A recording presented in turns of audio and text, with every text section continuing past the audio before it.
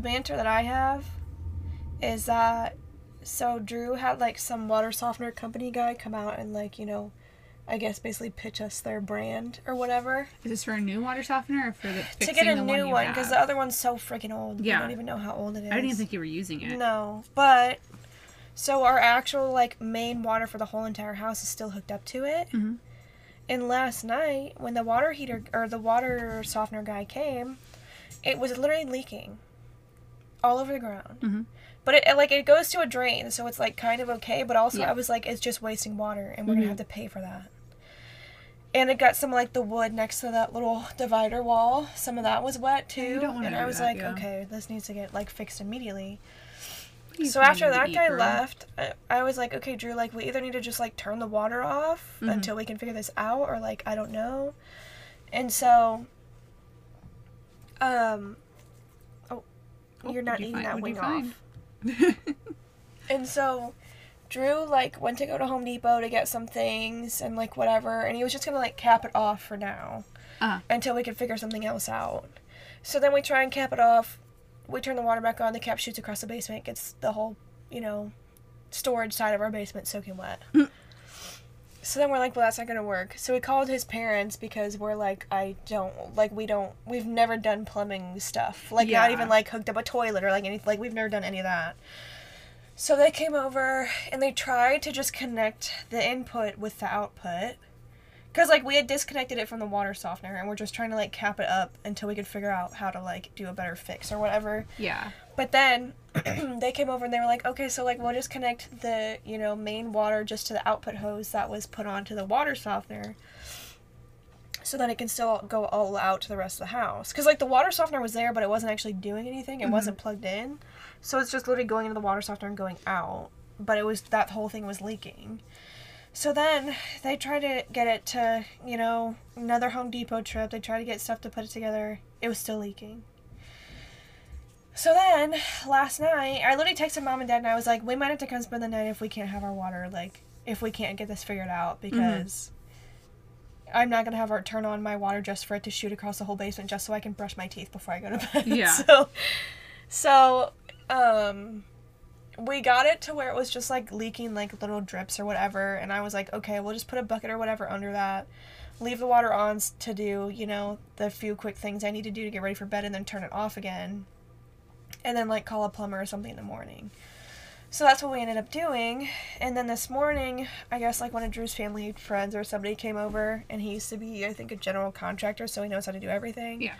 And he was like, literally just go get these 2 pieces from Home Depot and connect it in the middle and you're good. So that his parents did that this afternoon, or, like, this morning, early afternoon, whatever. And yeah, it's hopefully a good, solid fix. Yeah. But that was literally last night. We're like, me and Drew are just like, we need to move. Like, I cannot take anything else like this right now. But it wasn't as big as, like, the other issues we've had in this house, so. But it was just, like, we literally don't know what to do. We don't know how to deal with plumbing. Like, that's one of the big things, like, you can't really fix that on your own if you don't know what you're doing. Yeah. Plumbing is, like, something you can't just be like, okay, let's just duct tape everything up. I was like, let's get Flex Seal. I don't know what to do anymore. But hopefully it's a good fix forever. We don't have to worry about it ever again. We'll see. Yeah. But that's all that's new that's happened this week. Besides, I've worked so much, I only have to work 3 hours tomorrow. Well, that's nice. Yeah. Today I pet a stray cat. Well, 2.5 hours. And my coworker saw an armadillo, and I'm really jealous because I've never seen a live one around here. I've seen dead ones. Because we were surveying for a trail they're putting in along a creek. And he had to go back because he realized he'd lost his wallet, and he thought, hopefully it's in the car. And he went and he systematically checked every single shovel test. Not just the ones he dug, all of the shovel tests. Yeah. He found 2 pairs of sunglasses and his wallet and saw an armadillo. A lucky day. It was a pretty good day. But yeah, he said it was just digging little holes in the farmer's field. That's so like, cute. It's so cute. And he said they were incredibly fast. He did not realize they had the speeds they had because they don't look like they should. They had little stubby legs. But it's really funny because one of the sunglasses was like one of our coworkers. The other sunglasses, no clue. Unidentified. Unidentified sunglasses. That's funny.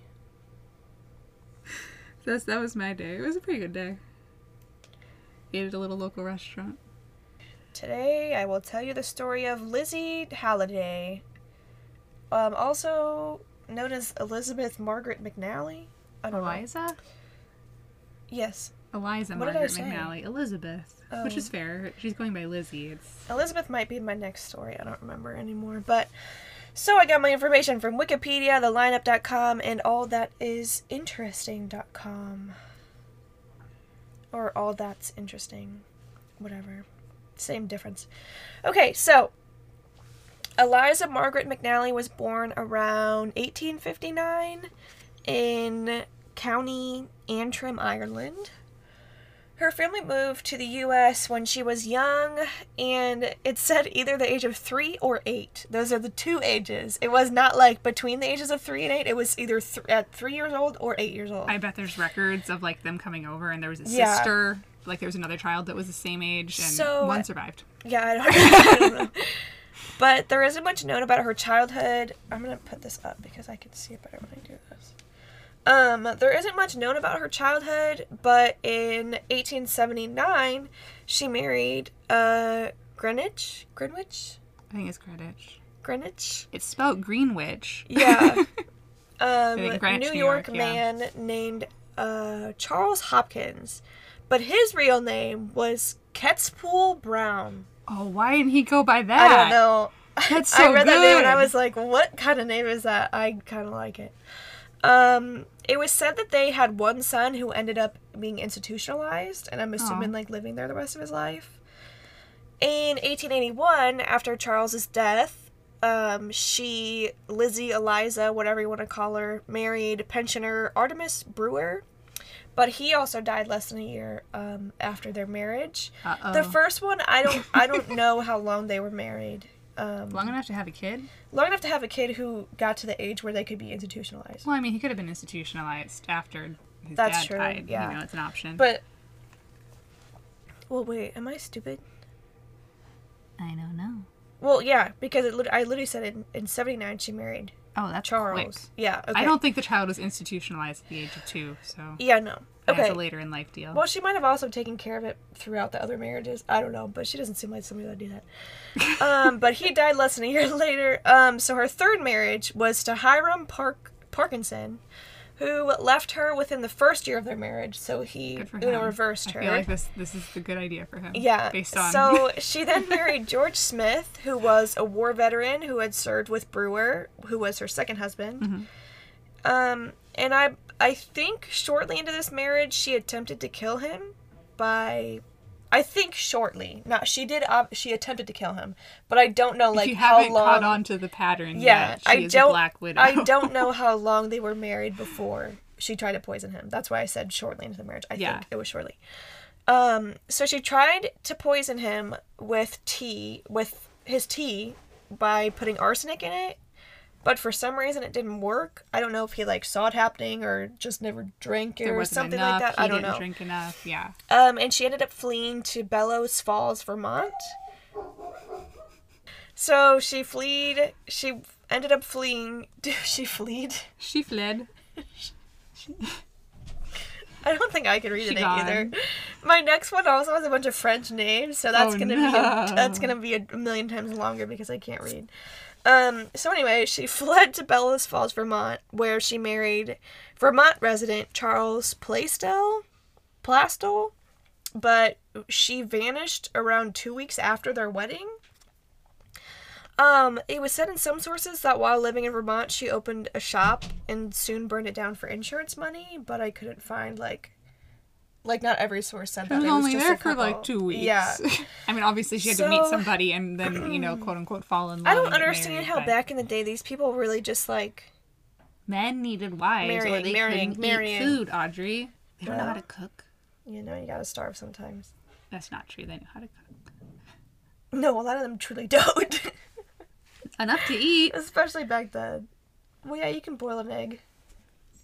Well, yeah, you don't boil eggs, then you fry them. You can boil an egg.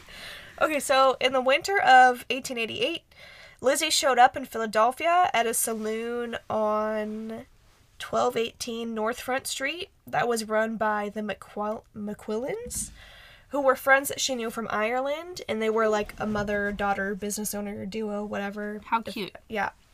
At this time, she was going by the name Maggie Hopkins and stayed in town for a while. I don't know how long a while was. Most likely longer than 2 weeks is a while for her. That's true. So eventually, she burned down her friend's saloon, and Rude. She did that for the insurance money as well. And I guess, like, back then, literally anybody could get insurance money for things like this. And maybe she had some shares in it. Maybe. I don't know. But I feel like she could even have just, like, maybe she had documentation, she burned it down or her name on it, like, whatever. Money, and then was going to kill the women, but got caught for arson. So, where was I? She burned down the friend's saloon for the insurance money and was sentenced to 2 years at Philadelphia's Eastern State Penitentiary, which I think is still one that's up today and really it's haunted, like the Eastern State Penitentiary. Yeah. So, I believe she got out of prison early because... I'm about to sneeze, sorry. It's not going to actually happen, but... Okay. So, I believe she got out of prison early because she only went... It was in the winter of 88 that she got to Philadelphia, and then in 89, she was now going by the name of Lizzie Brown, and I don't think you can just change your name in prison. And then at this time, she became a housekeeper for Paul Halliday, who was twice widowed and 70 years old, and he was a farmer living in Burlingham, New York, with his sons. I think he just had 2 sons. And at some point they got married, sometime between housekeeper and whatever. They got married, but their marriage was marred. Yeah. Right? I Googled this word to make sure I'm putting in the right stuff, but marred. It was marred by what Paul described as Lizzie's sporadic, quote, spells of insanity. So within 2 years, the Hallidays' family house and barn burned down, and she was suspected of setting the fires. So at some point around this time, she stole a team of horses and had a neighbor help her drive them to Newburgh, New York, where she sold them. Grand Theft Auto. She was later acquitted for the crime on the grounds of insanity around 1890 or 93. So we're gonna flash back to May of 1891. So the Halliday house burned down, killing Halliday's mentally handicapped son, John. She was known to dislike John, so she was obviously the main suspect of setting the fires and subsequently John's death. I can't talk. John's death. So she was there at the time of the fire and claimed that John had tried to save her from the flames, but they found his bedroom door in the rubble and it was locked. Oh no. And Lizzie was in possession of the keys. Oh. So, he tried to save me, so I locked him in. So after the house burned down, she went and burnt down the barn and then also the mill that was on the property. So she was just getting rid of everything, might as well. Mm-hmm. For that insurance money. So after this, she attempted to once again run off with another man, but was arrested and sent to an asylum, but was later declared cured and released and returned home to Paul. I'm assuming Paul was able to rebuild, or apparently he did, because he thought she was just having spells of insanity. Like, I see. Yeah. So, Paul disappeared that August. Lizzie claimed that he had gone to a nearby town to do masonry work. The 70-year-old man doing masonry work. Yeah, you know. As they do. So, neighbors complained that something was not right about Lizzie and that her story didn't seem accurate. They didn't believe what she said about him or just anything she said, really. So a search warrant was obtained, and on September 4th, the bodies of 2 women were found buried in hay in the barn. Sorry, I had to look her up. She keeps getting these husbands. I was like, was know. She a looker? No. The answer is no. That's what I always think, because I'm like, all these black widows are so homely and have a million husbands. But then I'm like, what did the husbands look like? That's true. Back then, everybody was pretty homely. They were not. And like, maybe she cleans up better, and this is like a... Well, that's her, like, insane she's literally just jail. arrested or something. So, 2 women were found buried in hay in the barn. Both had been shot. Some reports also said that they were stabbed and mutilated, but it is not known. Wait. Okay, I'll get back to that. So anyway, so it said that in some places it said they were also stabbed and mutilated, but other places just said they were shot. Mm-hmm. So the bodies were later identified as Margaret and Sarah McQuillan. When questioned, Lizzie behaved in an erratic manner, tearing at her clothes and talking incoherently. So Lizzie was kept in custody, and some thought she was faking insanity, which I can see, because how are you getting this many marriages, poisoning people, murdering others, like burning things down for insurance money, and still being considered like crazy enough to, you know, get away with it? I don't know. But so a few days after the McQuillans were found, Paul's mutilated body was found under the floorboards of the house. His cause of death was also being shot, but let me see if I put it in here. I don't think I put it in here. But he was said to have been shot too, and that was like the main cause of death, I think. Mm-hmm. But he was like super mutilated compared to the two ladies, at least. Like that was something I saw. So Lizzie was charged with the murders and held for trial at the Sullivan County Jail in Monticello, New York. During her first couple of months being there, she refused to eat, attacked the sheriff's wife, set fire to her own bed, tried to hang herself, and cut her own throat with broken glass. I was about to say, how did she manage that? But I feel like everything's heated by fire, then it's very easy to access fire. So, when asked why she did this, she said, quote, "I thought I would cut myself to see if I would bleed." Oh, okay. After all of these events, the prison decided to chain her to the floor during her remaining months there, because clearly she's a harm to herself and others. Yeah, yep. So while she was in jail, she began to receive national attention. I read that as national anthem. And in my head, that's what I read. And I'm so glad I didn't say that out loud the first go around, because I would have looked so dumb. But you didn't immediately admit it. Well, yeah, but then I was like, but my brain overrode that. Yep, it worked. But then I was like, did I really type national anthem? Every day the other criminals got up and... That'd be so funny. Okay. So the New York... So this was something that the New York World is a newspaper. It is a newspaper, but there's also another one that says that the New York Times was also reporting. Well, they can both report on the same. I know, but I just don't know if they were both like actual newspapers, or like the New York World turned into New York Times or something. I just want to make sure I'm not. I understand.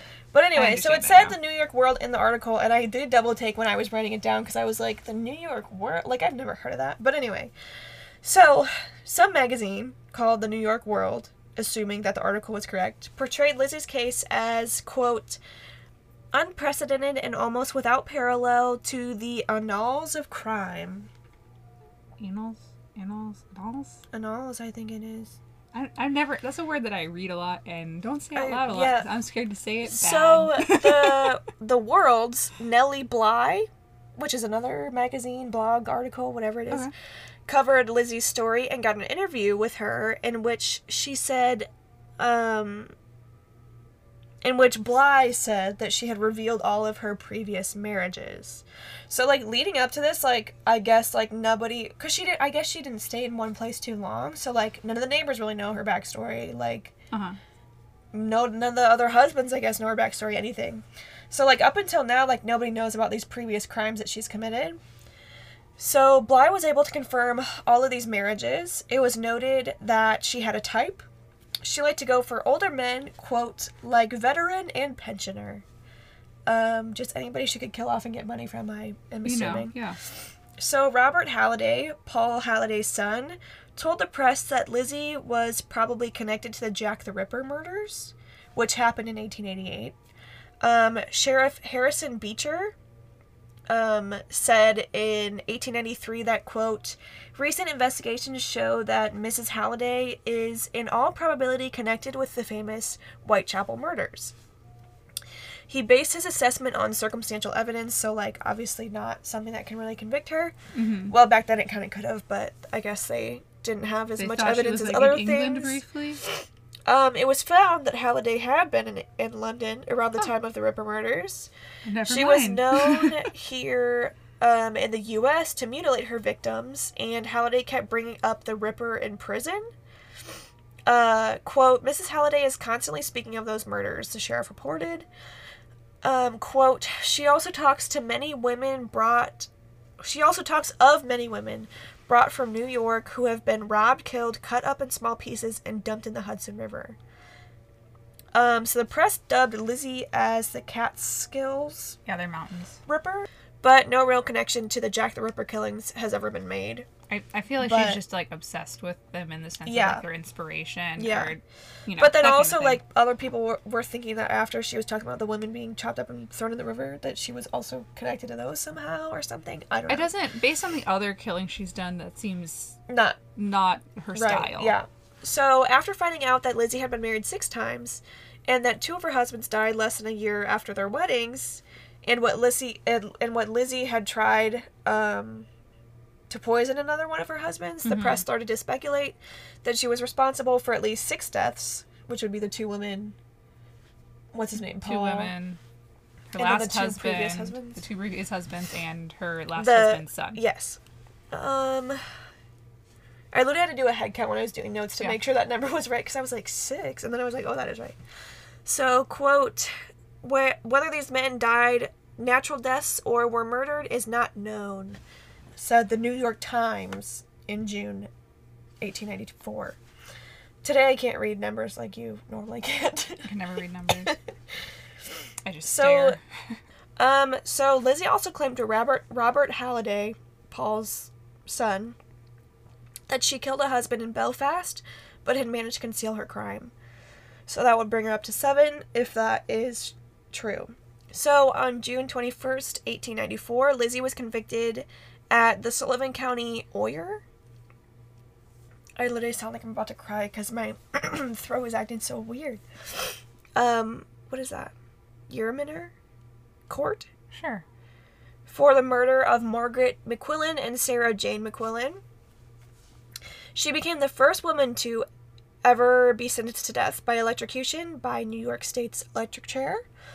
And after her convictions, she also became the first known female serial killer in New York. Wow. However, Governor Roswell P. Flower commuted her sentence to life in a mental institution after a medical commission declared her insane. Lizzie was sent to the Mattawain State Hospital for the criminally insane, where she spent the remainder of her life.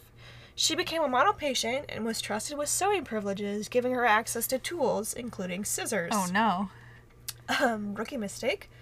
She became friends with Nellie Wicks, one of the attendants at this hospital. Yeah, Mattawan. But she was extremely upset by Wicks' plans to leave the institution. So, in 1906, Lizzie killed Wicks by stabbing her over 200 times with a pair of scissors. Lizzie died of Bright's disease, which is a kind of kidney disease, on June 28th, 1918, after spending almost half of her life in the asylum. And that is a story of Lizzie Halliday, Eliza Margaret McNally, and whatever other and all of her other fake aliases names and last names she's had over time. But that is, I thought it was a fun true crime. I liked it. And it's so, like, there's so much that goes on, but I feel like I've never heard of it. Really? I probably have before, for as popular as, I'm sure every serial killer ever has had their story told multiple times over. Yeah. But I can't stress it enough. I don't listen to true crime podcasts anymore. Well, I do, but everybody likes to cover their 70s and 80s serial killers. Oh, not the old-timey ones? I like to cover old-timey crimes. Like, I really like old-timey crimes way more than recent ones. I have... Okay, are you ready? Yeah. Okay, I'm going to cover the Shanley Hotel. Shanley. All right. I saw Not the Stanley. No, I know. I saw it and I said, oh no, I gotta do it now. That's funny. It's funny. Okay, so my sources are... You done? Probably not. Just for the moment. Yeah. Okay, my sources are the HauntedShanleyHotel.com, HauntedHistoryTrail.com, HauntedHouses.com, and the New York Times. Is the first one like the hotel's official website? Yes, most of this is from the hotel's official. I love when they lean into that. They've really leaned into like the paranormal nature of it, but on top of that, they've gone about it and not the legend way that some places will do. They have they have a timeline for you that you can follow for the entire who bought it, who had it when, what crazy things happened in town that may or may not be contributing to ghosts in the area. Dogs are barking in the background, but I'm on a roll, so I'm going to keep going. It's okay. There was another one where we were talking so much through that I just had to keep it off. Yeah. But and you can't hear them too much in the actual episode. You know they're there, but it's like, they're there. We have dogs. Everybody has dogs. But it's such a good website that you should just go and even if I've told you all this, give them traffic. Go stay there, something, because it was such a thorough history section for this hotel. There's a lot of older ones that lean into the paranormal that have big histories. But it was so just on their website. Good. The other things were good. They gave me information. Most of that is more for the paranormal side, though. I got almost all of my history from the hotel's website. They were so thorough that I felt like I didn't even need to look at anything else. I felt like I had written it. It was quality. Not that I say I write quality things, but they went to all the sources. Written it for work, not for this. I'm more thorough at work. Okay. So in 1845, Thomas Rich began building Rich's Hotel on Main Street in Napanoch, New York. So Napanoch was a vacation destination for the cities in the region, and to help its popularity, the railroad made a stop in the town. So it was really easy to get there from the cities. So in 1851, Rich sold the hotel and it was renamed Hungerford's Hotel. It was touted as one of the most beautiful and commodious public houses to be founded in any section of the country. And this is by Rich after he sold it. And then Hungerford changed some things, he improved it some. This is Rich's new he's yes, that he did right by my hotel, right? So as I was saying, Rich, Hungerford made sure that the hotel only catered to the most distinguished of guests, maintaining the elite gentlemen's club, which is where gentlemen hang out and smoke and drink, and there's also prostitutes. That's what a gentleman's club is, in case you don't know. Yeah. No, gentlemen ain't gentlemen. Mm-hmm. Not behind closed doors. Not behind open doors. That's not very gentlemanly of them, then. That's why I'm saying they aren't. None of them are gentlemen. Men are all trash. How many times do I need to say it on this podcast? So the hotel goes through many, many hands through time. But we're only going to talk about some of the hotel focuses on these select people, so I focused on these select people, but they do in their timeline list every person who's ever bought it. Yep. So I know if someone isn't important, I just leave them out. Yeah. As did they. So after being sold a few more times, Adolf Wagner bought the house in 1880 and bought the hotel in 1887. Well, it is a public house, so you can also say house. Yeah. Here's the thing, people live here, obviously. Yeah. That's how hotels were apartments as well. 8 years after he bought it, a nearby home in Napanoch caught fire, and it quickly spread through the town, destroying much of Napanoch and including the hotel. Oh. Apparently, the hotel was profitable enough, though, that Wagner immediately rebuilt, and it opened up again just 8 months after the gentleman wanted it back. Immediately. And haven't I covered multiple hotels? There's one that burned down twice, and they just kept rebuilding. No, I know, but 8 months is a crazy amount of time to build an entire multi-store hotel in the old timey times. Yeah, that is really fast. That helps with the railroads nearby, so they can get what they need in. So in 1906, James Shanley, who ends up being the primary name. It has, every time somebody buys it, the name changes. Yeah. It's had many a name. So James Shanley, whose family's wealth was in hotels, that was their thing, was buying property in hotels and making them profitable. But he goes up there. He falls in love with upstate New York, falls in love with Napanoch, decides to this is where this is going to be his primary hotel. It's going to be where he's going to live. Yes, and here in Napanoch in the hotel. Shanley adds a bowling alley, a billiard room, and a barber shop to the hotel. That's fun. He was always remembered as a kind-hearted, outgoing personality. People liked him. He was just very charismatic. Yeah. In 1910, he marries Beatrice Rowley in the hotel. The couple honeymoon in Washington, D.C., where Shanley... Romantic. That's where he's from. Romantic. So he's from Washington, D.C., goes to upstate New York, falls in love with upstate New York. Then they go down to D.C. They were greeted in the Capitol with a parade. Oh. This is how either rich or loved he is. And then there's a skimmerton party that happens, which is where young men make loud noises and just bang things and yell outside the home of the newlyweds until they're either invited inside or salt is tossed at them. Oh, I'd be tossing more than just salt at them. Right? No way. Apparently it was like a fun tradition. It's a rich person thing, Sadie. It's gotta be.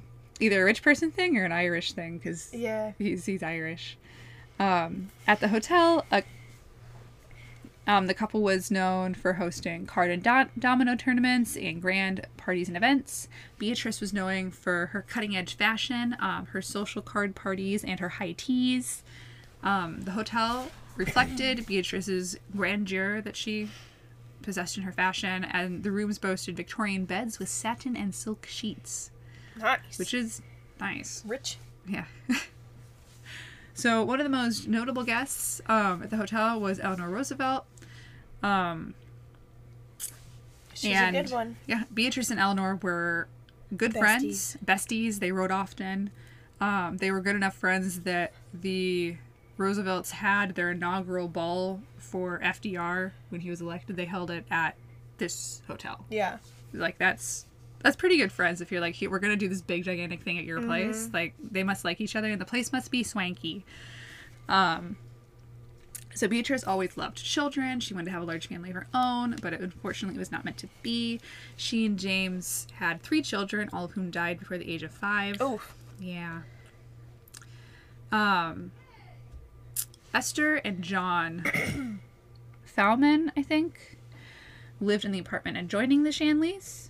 Esther was Beatrice's sister, and they were very close. But Esther, unfortunately, missed her friends in New York, so they had a mahogany telephone booth installed, and she would wait by it every day for calls from her friends. Oh. Other than that, she lived, a pretty normal life. She just also had that. Yeah. That was also a feature that was fun and different. So in 1918, Esther either died... This website, the hotel website, says she died from the flu. Other sources that are more paranormal based said she died in childbirth and it was tragic. Both things are entirely possible, but I'm thinking it's the flu, since the other one seems like the hotel seems to have more research than the paranormal one did. The paranormal one was doing more of the hearsay history than there are documents for these things. There's definitely documents for these people. Cat? Yes. Listen to his little tiny cat voice. He can't be in here. It's too chaotic. No.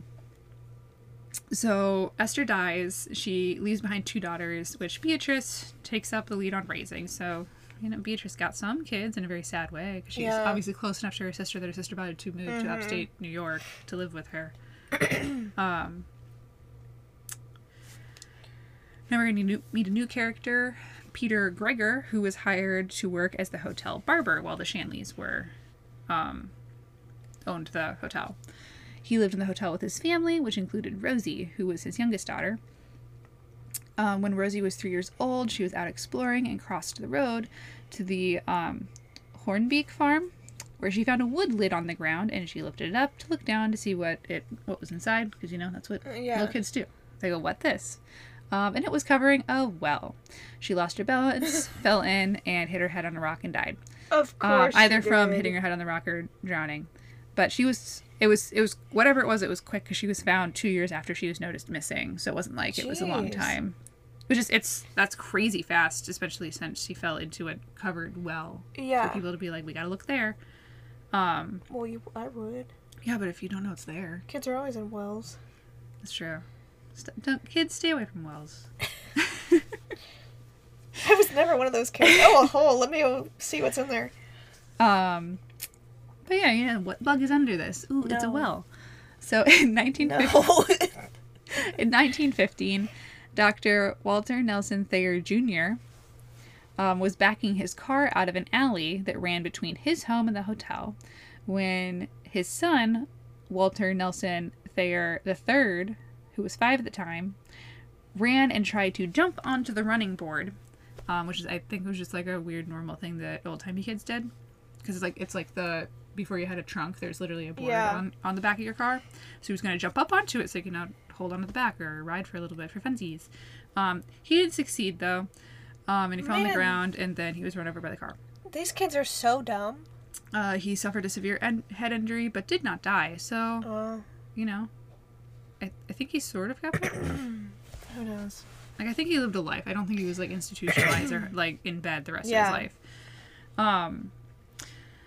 During Prohibition, the old Gregor apartment, because the Gregors move away once Rosie dies, because it's, sad. You don't want to stay where you were sad. So the old Gregor apartment was turned into the new bordello, because there's always been a bordello. But this is now, it has a special spot, because we got to get bigger and better locations to do our illegal activities, because it's Prohibition. So they serve the Gentlemen's Club clientele and the Speakeasy clientele that they have now. James hires John Powers to bring in illegal alcohol, and in 1932 the hotel was raided, and both James and John were arrested, though neither were convicted, because, James has friends in high places. James died in 1937, and the hotel was sold to Alan H. Hazen, who ran it until 1971. While Alan owned the hotel, the Silent Room was made.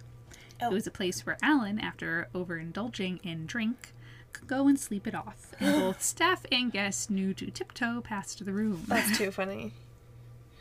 The hotel closed in 1991, reopened in 2007, closed again in 2017, and then it reopened and is still owned by the owners who run this fabulous website in 2018. So you can stay there. Yeah. Go there, stay there, have fun. Maybe you can go there on your honeymoon. Yeah. Okay, before we do the paranormal, let's go eat. Okay. Back again. Okay. So paranormal. I hate that it does that, because that makes me think it's messed up. Yeah, no, it fixes itself. Okay. So a woman... We're just jumping straight to ghosts we see, apparently. Okay. I think it probably made more sense when we were doing it all through, but now I'm confused because we stopped between the two ends. We stopped before you started paranormal? No, I know, but I think reading the sentence sounds insane when you haven't been immediately telling a story before it.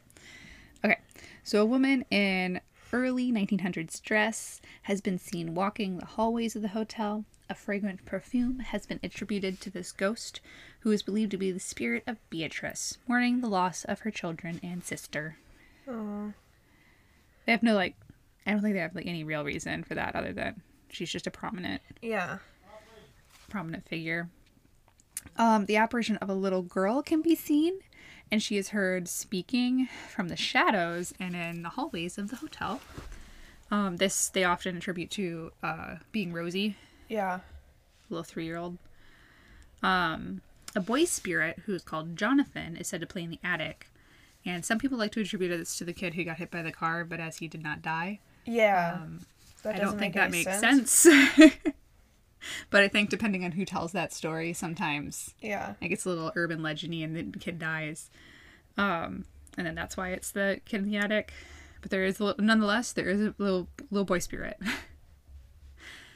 Some say that the ghost of John Powers, the guy who was supplying the alcohol to the hotel, who got arrested, but then pardoned, says he still haunts the premises looking for his confiscated booze. I think Fair that's enough. A little goofy. It's his unfinished business. I'm sure he got in trouble many a time before. He's a black market alcohol dealer. Apparently, a man committed suicide in the Blue Room bathroom after the 1929 market crash, and his name is said to be Vincent, and he may now haunt the hotel, and we'll come back to Vincent. In the 1930s, 21-year-old choir violinist Alfred E. Volkman kidnapped and stabbed to death 9-year-old Helen Glenn, daughter of Greenville, New York preacher. And I believe that Volkman was like in the hotel choir. Mm-hmm. Or not the hotel. The church choir. That's how he knew the child in the Greenville church choir kidnapped the girl. Okay. I don't know the connection to the hotel, but it's multiple places they connect them to the hotel. Like maybe he went there with the girl and killed her there. That's what my assumption is, but I haven't found it anywhere because I couldn't access these articles online, like the old-timey articles in the newspapers. Because I didn't remember my password that day. Yeah. Anyway, but they're both Volkman and Helen are said to haunt the hotel. He died by electric chair in 1937. He was caught for the murder and convicted. The apparition of a former cook, a bartender, and a barber have all been reported in the hotel. There's a ghost of a cat that has been seen, as well as shadow figures. There's laughing voices, just general voices, children doing children things. I love cat ghosts. Footsteps, clock chimes, piano music. The whole gambit of clock chimes ghosty is good, things. Especially if they don't have any. I really like clock that. chimes. Yeah, that one's freaky. That's one I don't think we've said on here. I don't think so either. That one I made sure to include. Yeah. There's a chair that rocks on its own. There are hot and cold spots. There are phantom smells of cooking food. The last thing is there's a number of EVPs that have been recorded, all of which you can listen to on the hotel's website. Oh, that's fun. I didn't actually listen to any of them at the time because I was alone in the house and that is scary. Yeah. But I sort of went through and was just wrote down the titles because the title is usually the thing you're supposed to hear in the video. So I'm going to list them off to you. Okay. So they hear whistles. Yep. And they've heard Hear Me Allie. We said Vincent, which is where we get Vincent again. We said Vincent, you freaking idiot. Get out of my face. Fair enough. Don't hurt Anna. Okay. Is that the one that was kidnapped? No. No. That was Helen. Okay. I did, didn't you? It's Frank. By the way, I'm reading these in any tone that feels good to me, not necessarily how they were said. Because remember, I didn't listen to them. A gunshot, just like literally a gunshot. But there's also somebody who said a gunshot. Okay. Both. I want cake too. Oh, that's me as a ghost. No, leave it open. Mama, do you remember the dog? There's so many words. None of these are menacing. No. I'm Jacob. Me too. Oh, wait. Hold on. It is I'm Jacob. Yeah! And they're enthusiastic about being Jacob. One of them is absolutely not. No way! It was murder. Oh, that's so good. It's Saint Valens. The is in it. That's not just me and my quirk. And then there's many other things. I stopped after that, but it's what sold me. It's the sheer list of just odd little EVPs. Mama, did you forget the dog? Anyway, that's the Shanley Hotel. That's good. Maybe I will stay at that. You never know. Yeah. Okay, well, try not to kill anybody and don't mess with Ouija boards. Goodbye. Bye.